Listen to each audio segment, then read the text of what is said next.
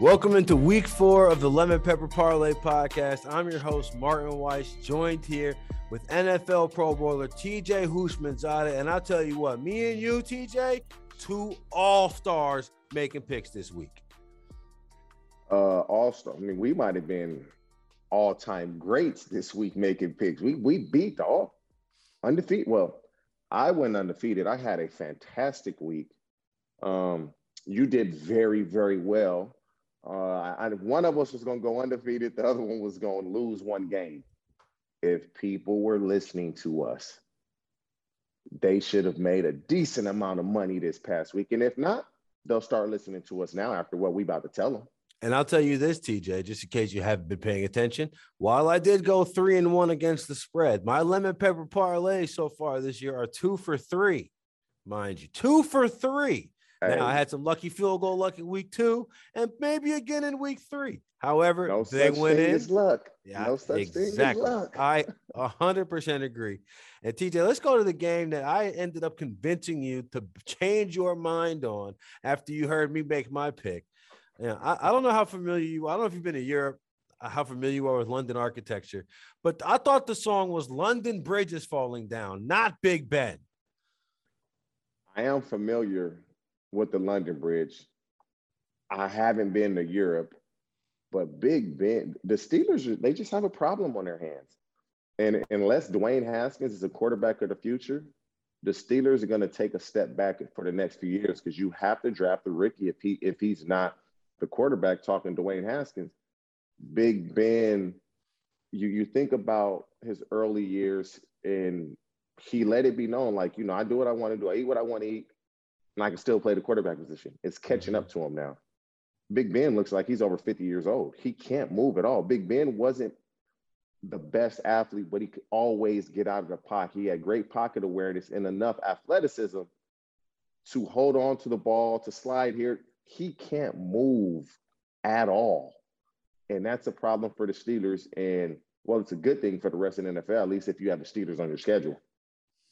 Well, I 100% agree. I think the Steelers at the beginning of the year, I had the Steelers and the Ravens competing for the top of the AFC North. I think of one of those teams, the Pittsburgh Steelers, absolutely has no shot whatsoever anymore. I don't like them one bit to compete in this division.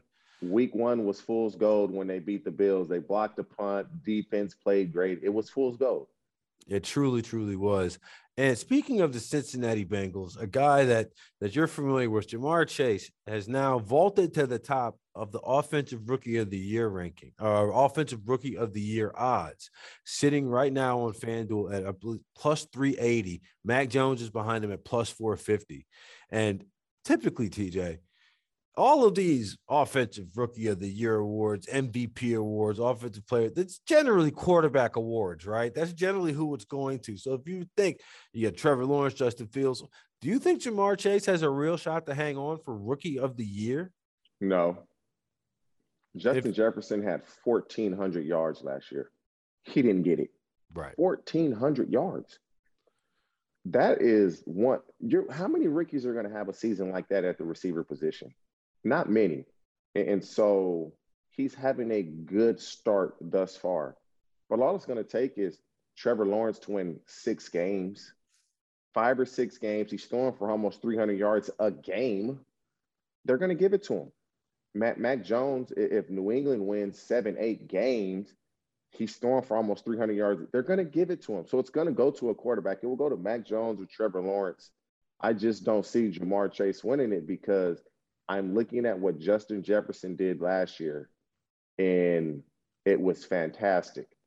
It was unprecedented, and he didn't win it. It went to Herbert, and so it's going to be a quarterback winner. Early on, they'll make you think Ja'Marr Chase has it, but I don't see it. Right now, the odds sitting at Ja'Marr Chase plus 380, Mac Jones plus 450, Trey Lance plus 750. And Trey Lance is only playing a couple snaps a game at the current time. Now, when you get into starting quarterbacks or potentially starting quarterbacks, because who knows what's happening in Chicago, Justin Fields plus 900, Trevor Lawrence plus 900, and Najee Harris at plus 1,000. If you want to bet on Najee Harris for win Offensive Rookie of the Year, I'll just take your donation now. I want to go talk to you about the game of the week last week. the Rams and the Bucks leading into this game. Me and you were both on the Rams plus 1.5. This game opened as the Buccaneers as a favorite. And I don't know how you felt about betting against Tom Brady. It's one of the things that generally causes me anxiety and cause for massive concern. Like leading up to the day, people ask you who you like. It's the game of the week. Of course, everybody's going to ask me my opinion on it. I was telling people the Rams, but I was not very vocal about why the Bucks weren't going to cover. I was just like, I just think the defense isn't as good as it used to be. They brought back all 22 starters. It may not be the best thing. Turns out Rams defense, Buccaneers defense got, pretty much slaughtered by the Rams. Matt Stafford could have thrown for about 500 yards if he had connected on some of his deep balls, and the Rams win this one going away. TJ, what was your take? Did you think that this was going to be like this? Yes. You just look at the first 2 games of the season. The Bucks were winning the games because of their offense, not because of their defense. They struggled. Dak Prescott did whatever he wanted to do week 1. I mean, it was whatever he wanted to do. And even the Falcons in week 2, they had a hard time slowing down that Falcon. The defense for the Buccaneers right now is nowhere where it was last year at the end of the season and in the playoffs. And they came this year, and it's like, they can't stop a nosebleed, so to speak, right now. I believe they will get it back, but early in the season, maybe it's complacency. Maybe they just felt like we bring everybody back. We don't have to work as hard, or we don't have to pay attention to detail as much as we were. I don't know. But I knew the Rams would put up points. And I've said this when Stafford went to the Rams. I believe he's going to be the MVP, and I believe they're going to go to the Super Bowl. So thus far, Stafford and the Rams making me look real good. Buccaneers defense is so just missing people. They're flying Richard Sherman out there to have, free agent visits. And, no offense to Richard Sherman. However, no one had Richard Sherman on the roster. We're now at the quarter pole of the NFL season. You're flying in guys essentially from the street. You're flying in more names than anything at this point in time, trying to shore up the back end of your secondary. That's not a positive sign at this moment. I'll say one secondary that does not need to be shored up at all, because they intercepted Patrick Mahomes several times on Sunday. The Los Angeles Chargers, not only did they cover the 6.5 that we both said that they would, they go and beat the Kansas City Chiefs by 6 points. That's a 12.5-point swing. The Chiefs obviously have not been the vaunted opponent against the spread that we've documented that several times. But to see them lose 2 in a row, TJ, did you see that happening in Arrowhead? I felt it would be a close game, and I just go back to Justin Herbert's first start in the NFL. It was against the Kansas City Chiefs, and he almost pulled it out. But it's what you said earlier. The Chiefs may win. The Chiefs just aren't going to cover. And not only did they not cover, they didn't win the game. The Chargers are for real. And Justin Herbert, I guarantee the decision makers in Miami, they should just slap themselves every time they see Herbert on a TV screen. Like, we had the pick if we wanted him, and we did not take him. We grabbed Tua instead. They have to be regretting that. They have to. And yours truly, TJ Houshmandzadeh, went on TV and said, I would draft Herbert 1. They should have been listening to me. I just look like this, Martin. If anybody knows about playing with quarterbacks, it would be you as a wide receiver. What a guy, I feel like you would have the idea of what a guy can do and what a guy can, especially playing with a guy like Carson Palmer, who could play pretty damn well. He was pretty good, But speaking of the Kansas City Chiefs, and obviously they have an all-work quarterback with Patrick Mahomes, they add Josh Gordon to their receiving corps. It's been, at least 18 months since Josh Gordon has played significant football.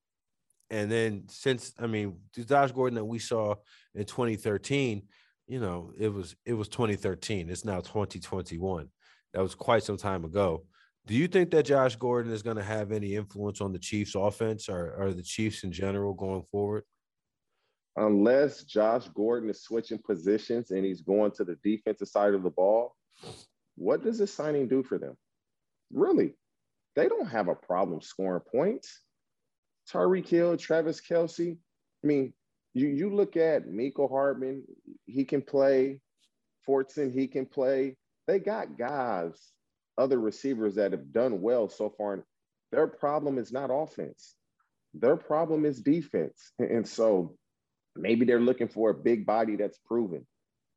Yeah, he's proven, Josh Gordon, but when you haven't played football and as long as he hasn't, and he's shown you throughout his career that I'll get in trouble, I'll get myself together. I'll get in trouble, I'll get myself together, so forth and so on. Can you rely on him? Can you trust him? You give him a big role, it starts to work out, and then what is the and then? And so unless he's going to play defense, I don't see it helping him at all.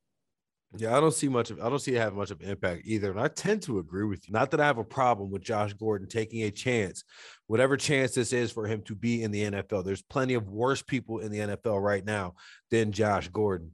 I don't see what impact he's going to have on the field. And if you're the Baltimore Ravens, this makes sense to me, right? You got all these receivers on IR, and you just watch Hollywood Brown drop multiple touchdowns in a game that took an NFL record-breaking field goal to win against a team that was 0-2 with a first-year coach and small hand Jared Goff.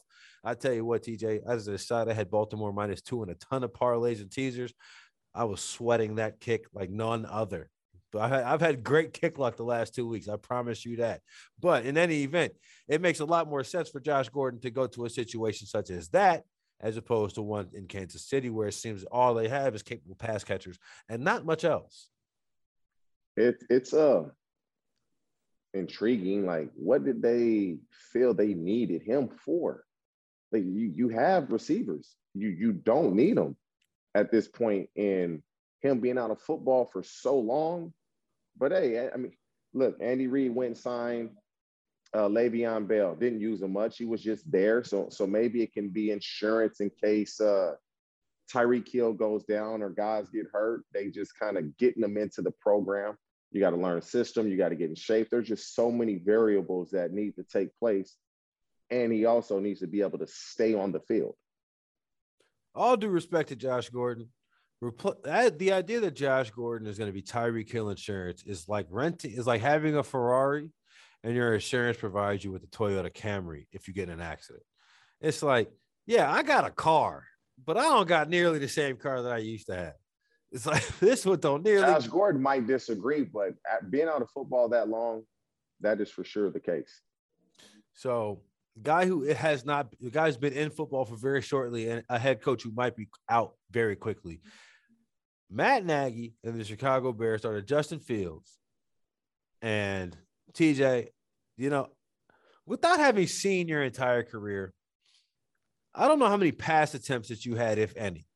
But I'm willing to bet that if you had over 3, that you had more than 1 passing yard in your career. As of now, the Chicago Bears offense with Justin Fields at the helm accounted for 1 passing yard, no S, and a complete and total annihilation by the Cleveland Browns. If I didn't know any better, Barton, I would think Matt Nagy was a saboteur. Like, straight up. If I didn't know any better, I would think he's a saboteur. Like he can't be trying to do it, right? He's got to be trying to be pissing in the soup pot, right? That can't be what's really happening. It was almost like he didn't want Justin Fields to be drafted. And whoever drafted him, he was proving a point to say, I told you so. Like, how can you not do what he does best?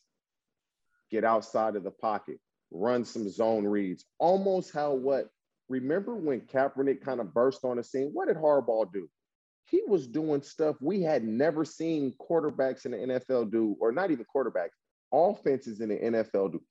He created this new lane of, let's do the zone read, let's do this. He started it. The Baltimore Ravens and Lamar Jackson have perfected it. In fact, last night, Dak threw the ball to CeeDee Lamb on real quick under center, and Eli said the original RPO. He said, look, that was the original RPO, where it's just the original smoke route. To your point, Harbaugh the RPO stuff that we see now, the ride and decide and then Yes, top it over to the tight end, that yes. was Kaepernick. That's who started it. It's Kaepernick and Jim So Harbaugh, or Matt John Harbaugh. Nagy, Matt Nagy, what are you doing? Matt Nagy, what are you doing? You're the saboteur or you just don't care. It's either or. You're trying to sabotage this young man or you just don't care. Because you look at Mitchell Trubisky, he had some ups and downs, way more downs in Chicago. And then what did he do for the Bills in the preseason? Shit, Mitchell looked like like he was the real deal in the preseason. And so, dude, this is crazy when you really, if you just watch the game and you watch his passes and how many guys they sent out in the routes, you would think rookie quarterback, nervousness. Oh, Myles Garrett is on the other side with Jadeveon Clowney, two former number one picks. I might want to chip. I might want to max protect just to give him peace of mind knowing I'm protected. You didn't do that. You gave up 9 sacks. I don't know what's going on with Matt Nagy. He's a saboteur or he just doesn't care, one or the other. I think it goes back to what we were talking about with Arizona and Tennessee in week 1. I asked you, 1 sack is one thing. 2 sacks is another thing. 5 sacks is now an organizational failure, right? 5 sacks means we're not adjusting. Dude, we're not doing anything. So what is 9 sacks? I think you have to be right. You're right. He is sabotaging. As a team. Myles Garrett had 4.5. Jadeveon Clowney had 2. Like, what are you doing? Roll him out the pocket. Do some of the stuff he did very well at Ohio State. That's what coaching does. A great coach will watch what you do well and implement that instead of saying, I want you to do what I do well. Maybe that's not a strength of mine. And that's the problem I have with a lot of these coaches. They weren't good enough to play. And they just watch. And then you get the Sean McVays that wasn't good enough to play and the Kyle Shanahan's, and they get it. But it's so many of these coaches that don't get it. And they have these jobs. And it's like, how? Please, somebody explain this to me. It really feels like guys like Cliff Kingsbury, guys like Matt Nagy, like they're playing Madden. They're not really seeing what's happening on a play in, play out basis. But TJ, from that, I want to go into our picks for next week because I normally like to look at the board without seeing any spreads and just try to figure out who I think is going to be favored, who I think is not going to be favored. Cousin Sal and Bill Simmons on this very podcast network made it famous doing Guess the Lines on Sunday night. I like to do it myself just as a thought exercise to see what pops out. When I saw the lines, I saw one that jumped out immediately. How in the world are the Chicago Bears, who may start Justin Fields at quarterback, may start Andy Dalton at quarterback, may start Nick Foles at quarterback, will definitely have Matt Nagy as their head coach and play caller? How in the world is that team favored against the Detroit Lions? They're giving 3 points, and get at the Bears. The game is at Soldier Field, but the Lions are 3-point underdogs. TJ, the Lions are going to cover this game. The Lions are going to win this game, right? It's because the Lions are 0-3, and the Bears have at least won a game. And Matt Nagy hears all the criticism. Rabbit ears. Guarantee it's a new game plan. I guarantee it. I guarantee it. I guarantee those rabbit ears have heard everything, and he's, okay, let me do what everybody's telling me to do. Let me do what everybody is saying I should have done. Okay, I'm going to do it. That's what's going to happen. But the Lions, although they haven't won a game, they play hard. They got all these former players as coaches. They're not going to allow complacency. They're not going to allow laziness. They're not going to allow guys to not be prepared. They just don't have the talent, but they play hard and they compete to the end of the game, to the last whistle. And so I'm with you on that. I just don't see how the Bears beat the Detroit Lions because as long as there's time on the clock, the Detroit Lions are going to play. And at least they've shown us that they will compete until that last whistle. And look, obviously, I covered the Lions for the start of my NFL covering career. And let me tell you something. You don't want to ever do this as a journalist, TJ. Let me let you in on this aspect of the world, right? You want to have a real reason why this team's going to lose to that team or this team's going to beat that team. You don't want to just say because I feel like it, right? I want to tell you if I think the Browns are going to beat the Vikings, I want to tell you it's because I think the left tackle can't stand up to Myles Garrett. You know what I'm saying? Or I think the corner can't stand up to OBJ. Or I think Baker is just the guy over Kirk Cousins. I want to have reasons as to why. The way the Lions lose some games, the only explicable explanation is it's the Lions. Like that last minute drive against Baltimore, don't get me wrong. 4th and 19, incredible play by Lamar Jackson to drop that ball into Sammy Watkins. And 4th and 19.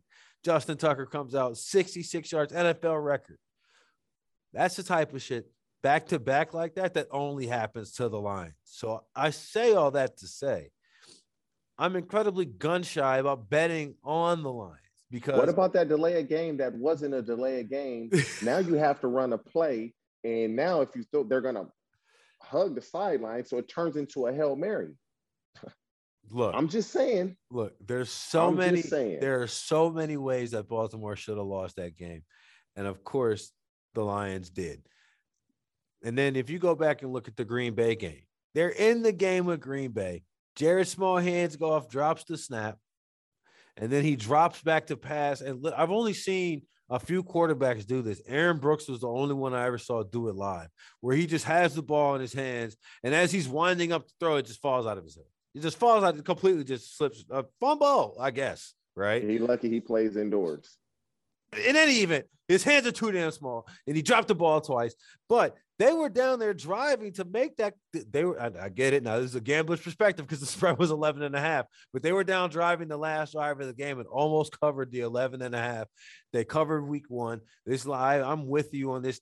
Dan Campbell, the kneecaps. We all make fun of him. All make jokes about it. But I think there's a real sense. I think in a league where you tell me this.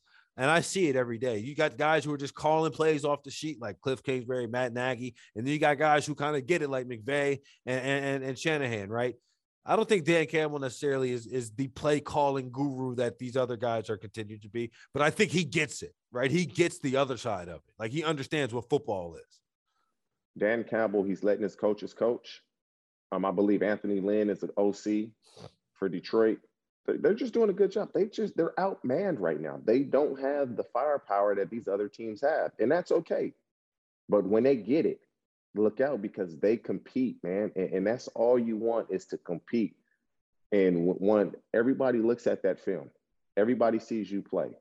All you have is what you put on film. And I think he's gotten that team to understand that. Whether you're playing with us or somebody else, make yourself look good because everybody's watching this film. Now, moving on to a team that's led by more of a tactician guy, a guy who we say both calls plays and gets it. The San Francisco 49ers, fresh off an incredible Aaron Rodgers last-minute drive. Wait, I'm sorry. Pause everything. I want to go back.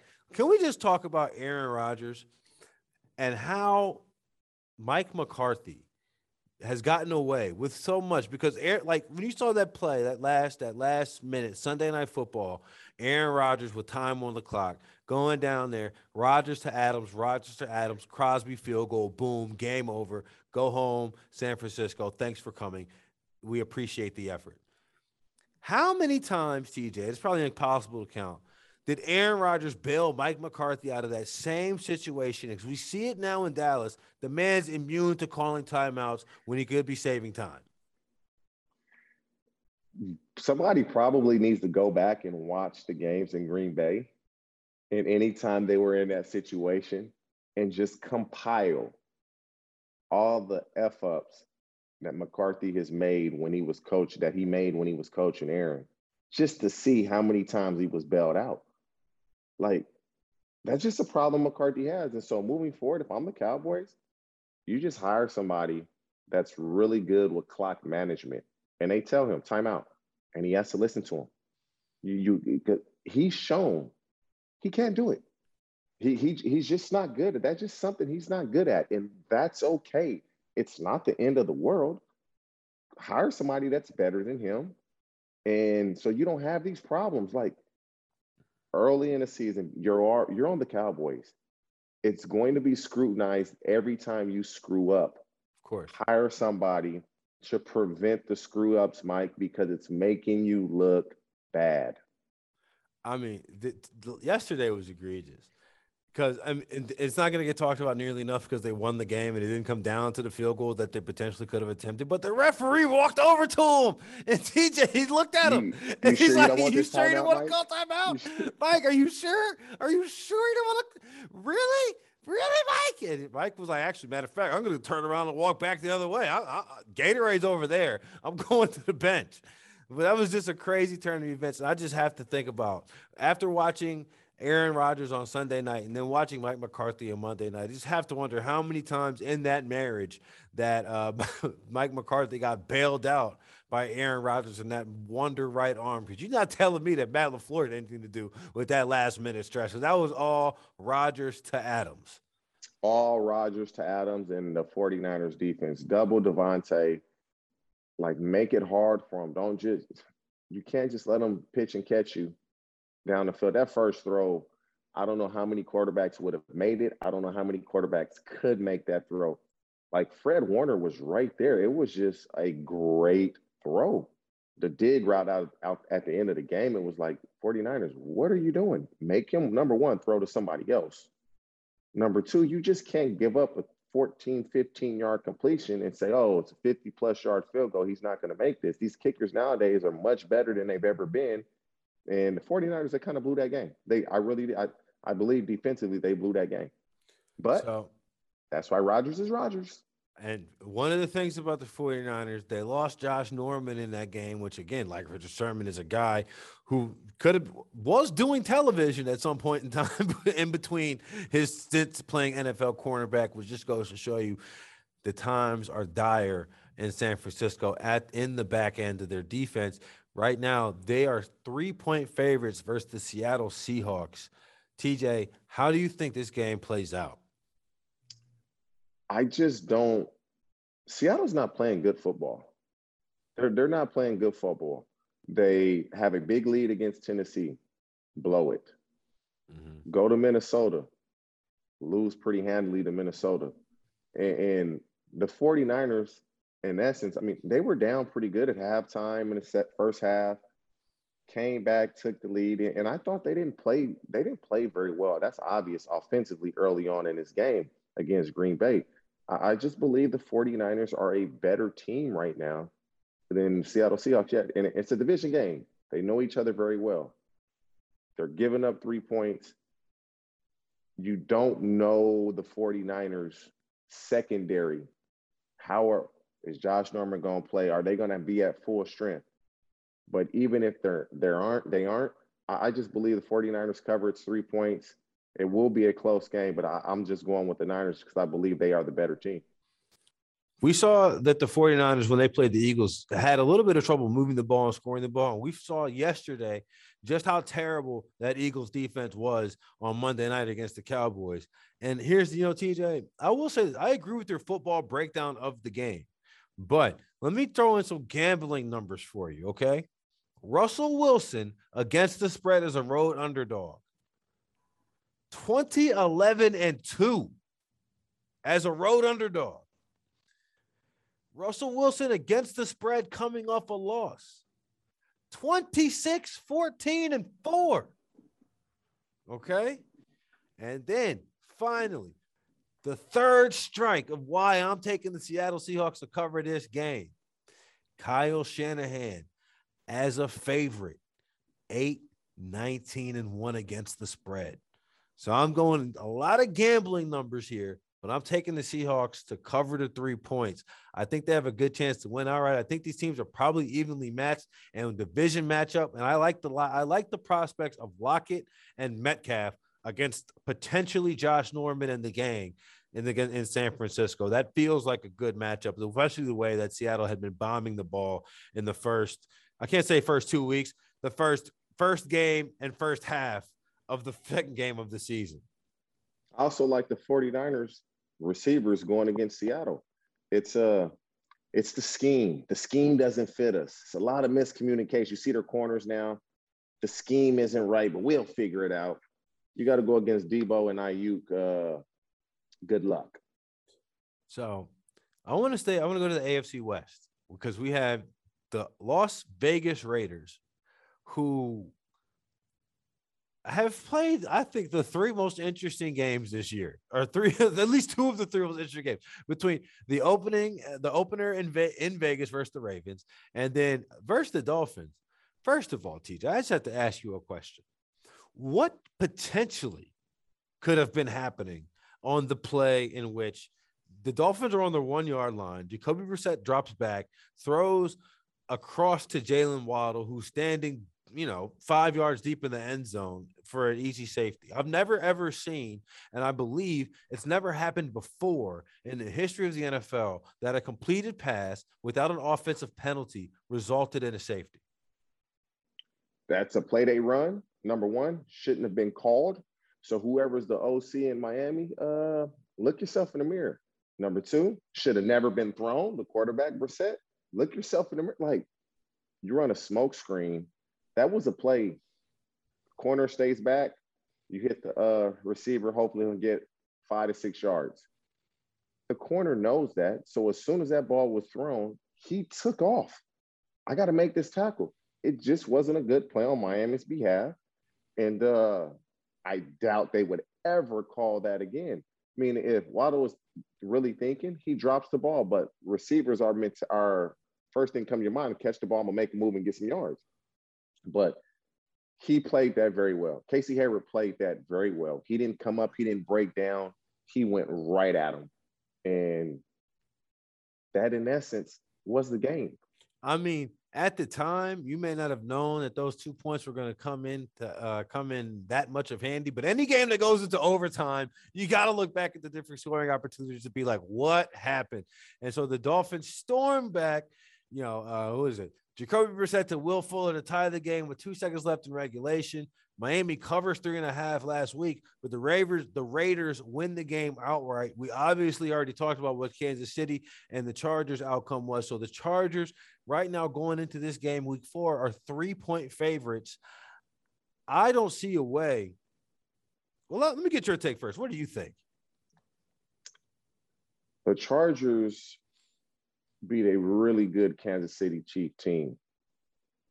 Can you keep that intensity for another week? The Raiders are good offensively. That defensive line, say what you want to say, they get off the ball and they are pressuring the quarterback. Whether it's sacks or not, they're putting pressure on the quarterback in Ngakoue and Crosby. But the Chargers, just something about the Chargers, man. Like, they're just a really good team.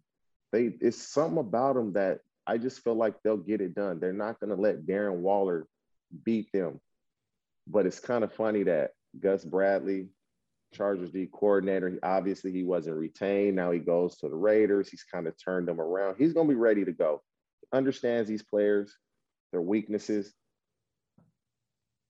It's when the game is close, you say, who's the better quarterback? I don't know who's the better quarterback. I would take Herbert, but I would take Herbert because he's younger. You can do all that you want. Carr is balling. But I would take Herbert, and Carr is balling. Like, you tell me any of Carr receivers that anybody would place in the top 20 in the NFL, top 25. Darren Waller, but Darren Waller's a top 20. Well, he's a tight end, receiver, but he's really a right. pass catcher. Come on, like Darren Waller's a pass catcher when we think about it. But Darren Waller's a top 20 pass catcher in the league. Oh, he's top 10. Yeah, for sure. And so I'm going to take the Chargers. Would not be surprised if the Raiders covered this, but it's just the Raiders have had a bit of good luck early on in the season. Offensively, they're good, but Staley is a fantastic defensive coach. He's a fantastic defensive coach, so I'm going to take the Chargers. I'm taking the Chargers as well because I like how you said, like, they went into Kansas City. Can they keep that momentum up? I feel like this Chargers team should be, like, everybody's talking about the Raiders. We should be really talking about the Chargers, and we're not, because they lost to the Cowboys on all those illegal shifts and missed field goals and all this and that. And that is the thing that super concerns me, honestly. In a game to 3, we had Brandon Staley electing not to kick field goals because I get there was a lot of wind. But you tell me when John Harbaugh is taking Justin Tucker off the field because there's too much wind. You know what I'm saying? Like that's not the that's it sounds nice after the fact, but at the end of the day, you didn't trust your kicker was going to be able to execute that play. So it all worked out in the end. That causes me concern going forward, supporting this team and betting on this team. But I like the Chargers a lot. And I think the Raiders, I don't think they're fool's gold quite yet, but I have real trouble thinking that this is the best team in the AFC West. I think that is going to be either Kansas City or Los Angeles when it all boils down. And I think this is a place where we start to see some of that separation is in Didn't this even game. bring up the 3-0 Denver Broncos. How sad, how disrespectful. The Even though everybody they played, they haven't played a team that's won a game, but hey. But that's my thing. I think the two teams that are undefeated in the top of this division are really playing for third and fourth in this division when it all said and done. The Broncos and the Broncos and the Raiders. And I love the Broncos, and I'll get to the Broncos. Well, not in this one but just know this: Teddy Bridgewater against the spread. If you bet that just his entire career as a starter, he's something ridiculous, like 68% against the spread. I mean, Just criminally underrated. So just keep that in mind when you see Teddy Bridgewater as a 10.5-point favorite against the Jets, because I saw that's just too many points. It may not be. All right, TJ. It's not necessarily the game of the week. However, there are going to be a ton of eyes in Foxborough, Massachusetts, as the Tampa Bay Buccaneers go and Tom Brady head back to the old stomping grounds of New England Patriots at Gillette Field. New England is a 6-point underdog. Sunday Night Football. I heard an interview with Tom Brady. He says he's completely ready. He's got no fear, no concerns. He's used to the stadium. He knows Sunday night. He knows his way in and out. It's not like he's never been to Foxborough before.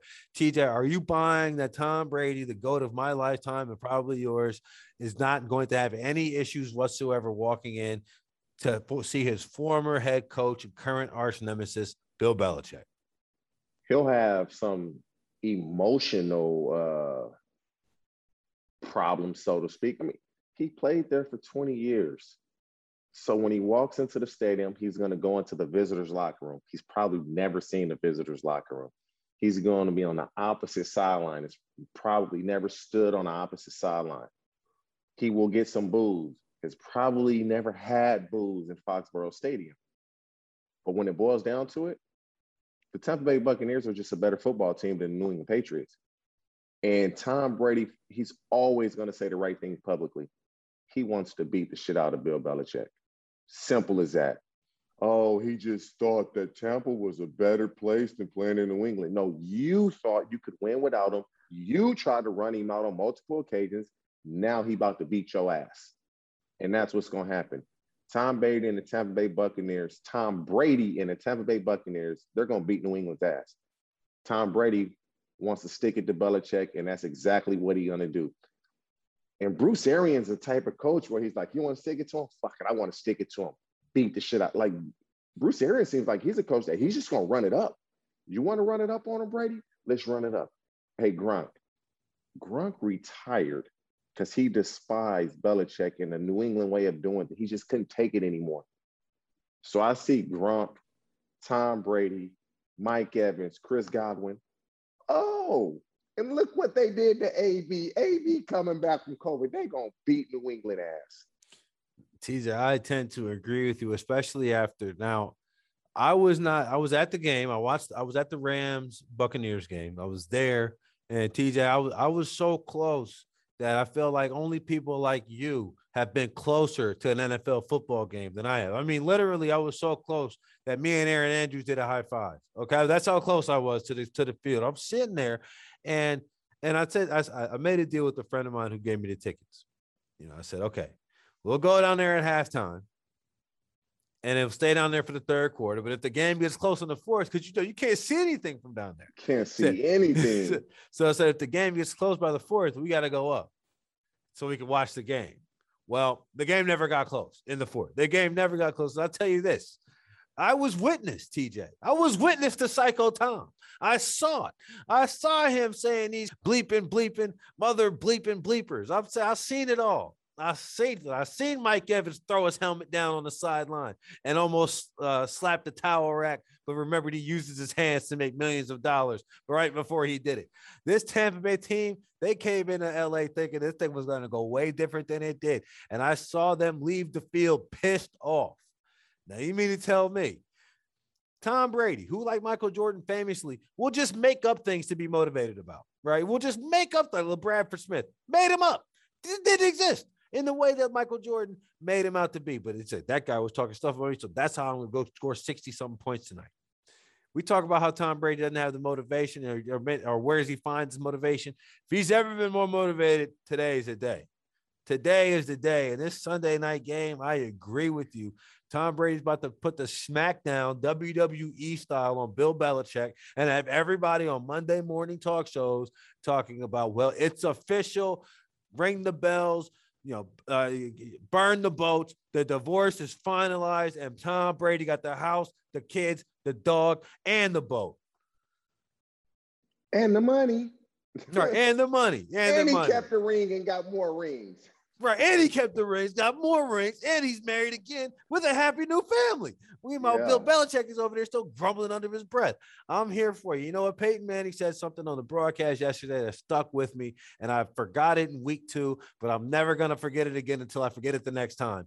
Players win games. Players win games. Man, Martin, I've been saying this for years, man. Like, coaches, you have the best game plan in the world. I've been saying this for years, since I've been on TV. If I can't execute it, is it really that great of a game plan? If I can't execute your game plan, is it that great of a game plan? When I execute it, we all look good.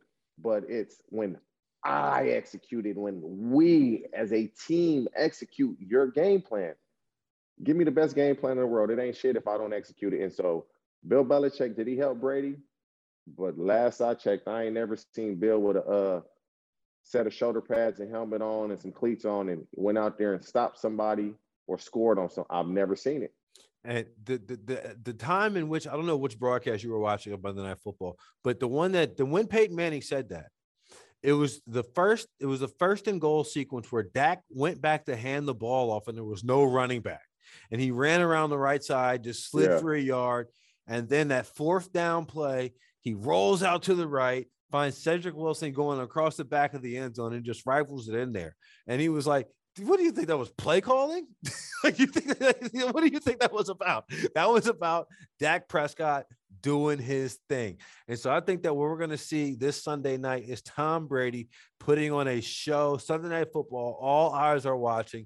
His interview with Jim Gray from Westwood One will have aired just minutes beforehand. He's going to be ready to go in there and kick ass. So I really do think that is a game. I like Tampa a lot in that game because, quite frankly, even if you just wanted to break it down like outside of that, it's very simple. We saw Tampa's defense. You can't run the ball on them. So conversely, and that's all New England wants to do: run the ball and throw it short. Well, Tampa's going to man you up, which kind of takes away the short pass. They don't zone. You're going to have to throw the ball down the field, Mac Jones. Good luck. You saw what happened on the Saints team, which also has, for all their flaws, have been stopping the run at elite rate throughout the early part of the season. Well, I got news for you. Tampa's right there with them. And if you're not Dak Prescott throwing a party, and you're not Matthew Stafford throwing a party through the air, and Mac Jones's party, that thing ain't started quite yet. And you have a guy in Brady that was in that offense for 20 years. Good luck, McDaniel, trying to run something by that Brady hasn't heard, hasn't seen, you're going to try to do. Todd Bowles is going to know everything they're doing. He's going to know all their calls. Right. They didn't change them. They didn't change the calls. You can't change them.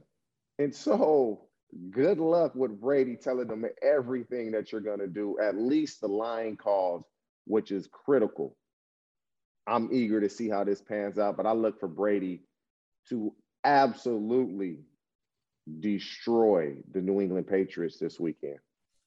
So let's talk about the team that really just took Tom Brady and those same Buccaneers that are going to demolish the New England Patriots, took them to the woodshed last Sunday, the Los Angeles Rams. giving 4.5 points to the Cardinals after their big, game of the week. Cardinals sneaky 3-0. Weird stuff happening though. You got the Minnesota Viking kicker missing a 37-yard field goal. You have Cliff Kingsbury attempting a 68-yard field goal at the end of the half for Jamal Agnew to return it for Jacksonville and give them a 14-7 lead going into the break last week. I don't know about you, but I just tweeted at the time, Cliff Kingsbury is an asshole, because that is exactly how I felt. However, they're going into Los Angeles and they're 4.5-point underdogs. Kyler Murray, sneaky MVP candidate. Matt Stafford, a very loud MVP candidate through 3 weeks. Where are you feeling about this game and how it plays out? I'm going with the LA Rams, baby. You see how excited McVay is? That's a man that's excited and happy to be the coach of the Rams. Like, the players see that, like, that excitement. You don't see that from your coaches, man. It's like you make a big kick. It's like, this dude McVay running up and down like he playing with him.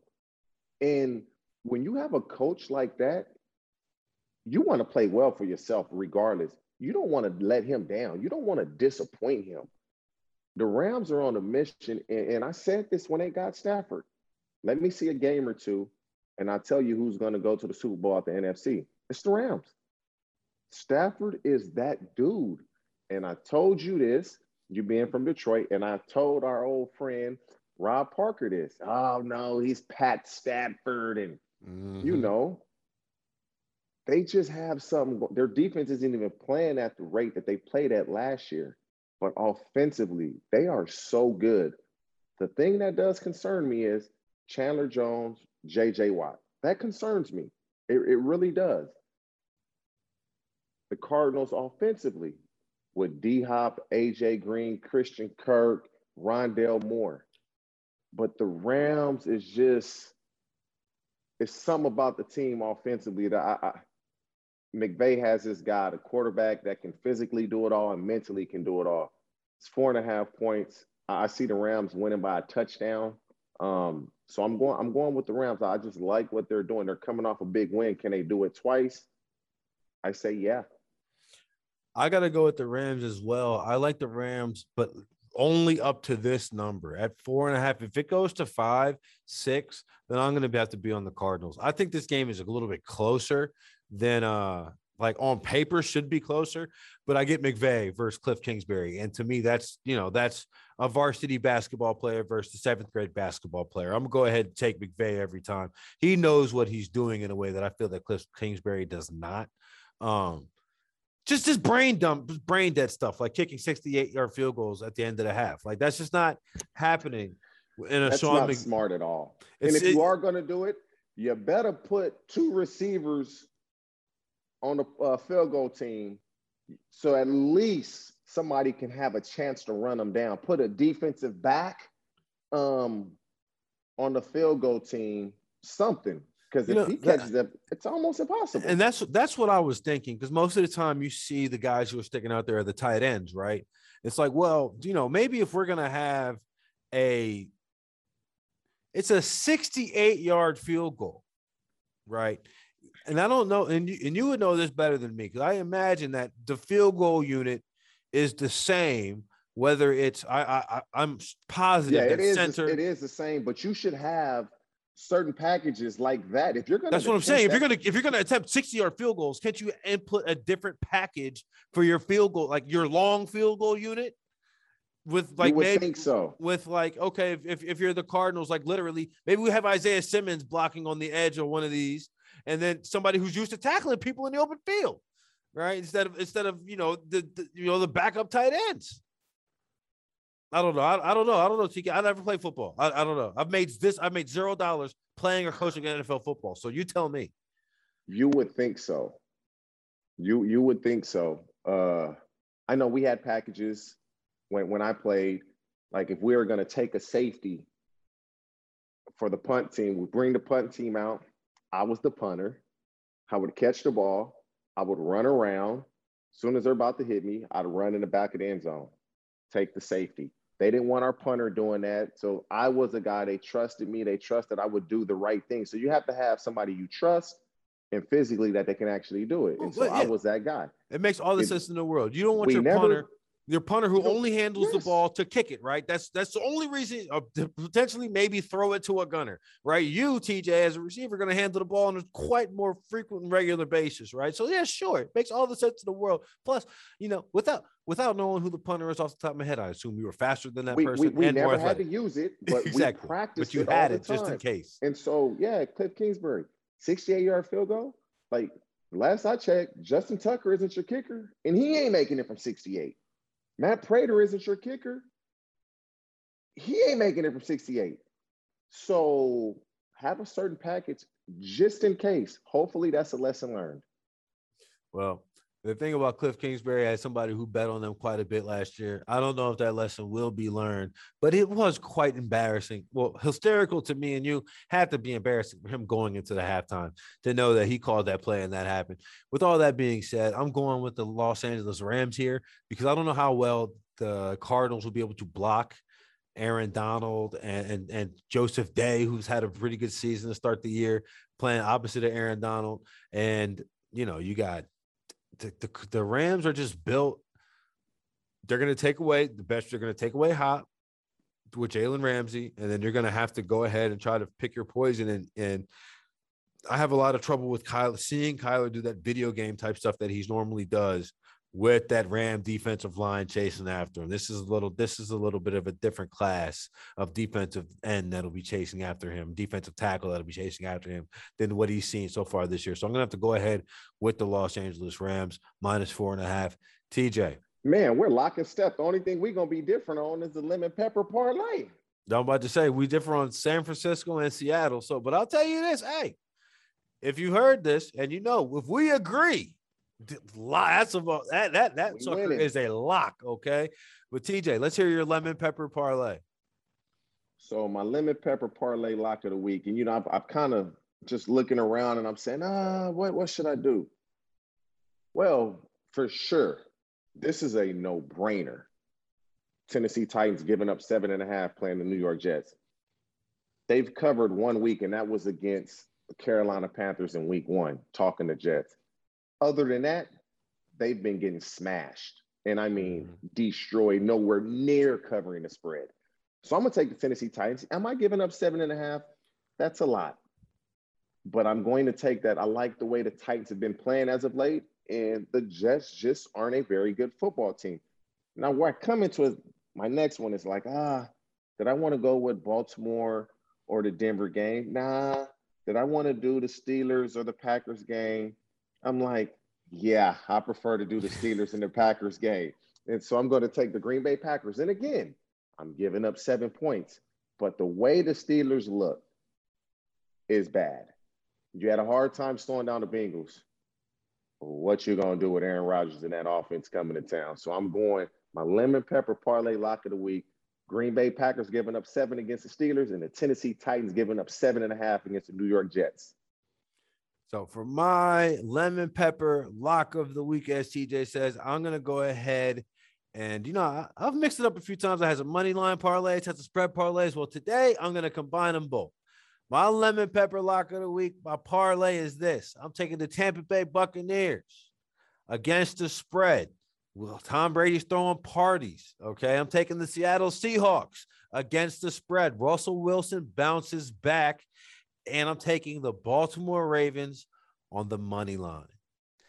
I like the Ravens on the money line. They had a wake-up call in Detroit. They're getting some receivers back from injured reserve that should be coming back this week. I like the Ravens. So that's Tampa Bay on the spread, Seahawks on the spread, and the Ravens on the money line. Let's eat. It looked like this is going to be a good week for you. A great week for me. Let's eat.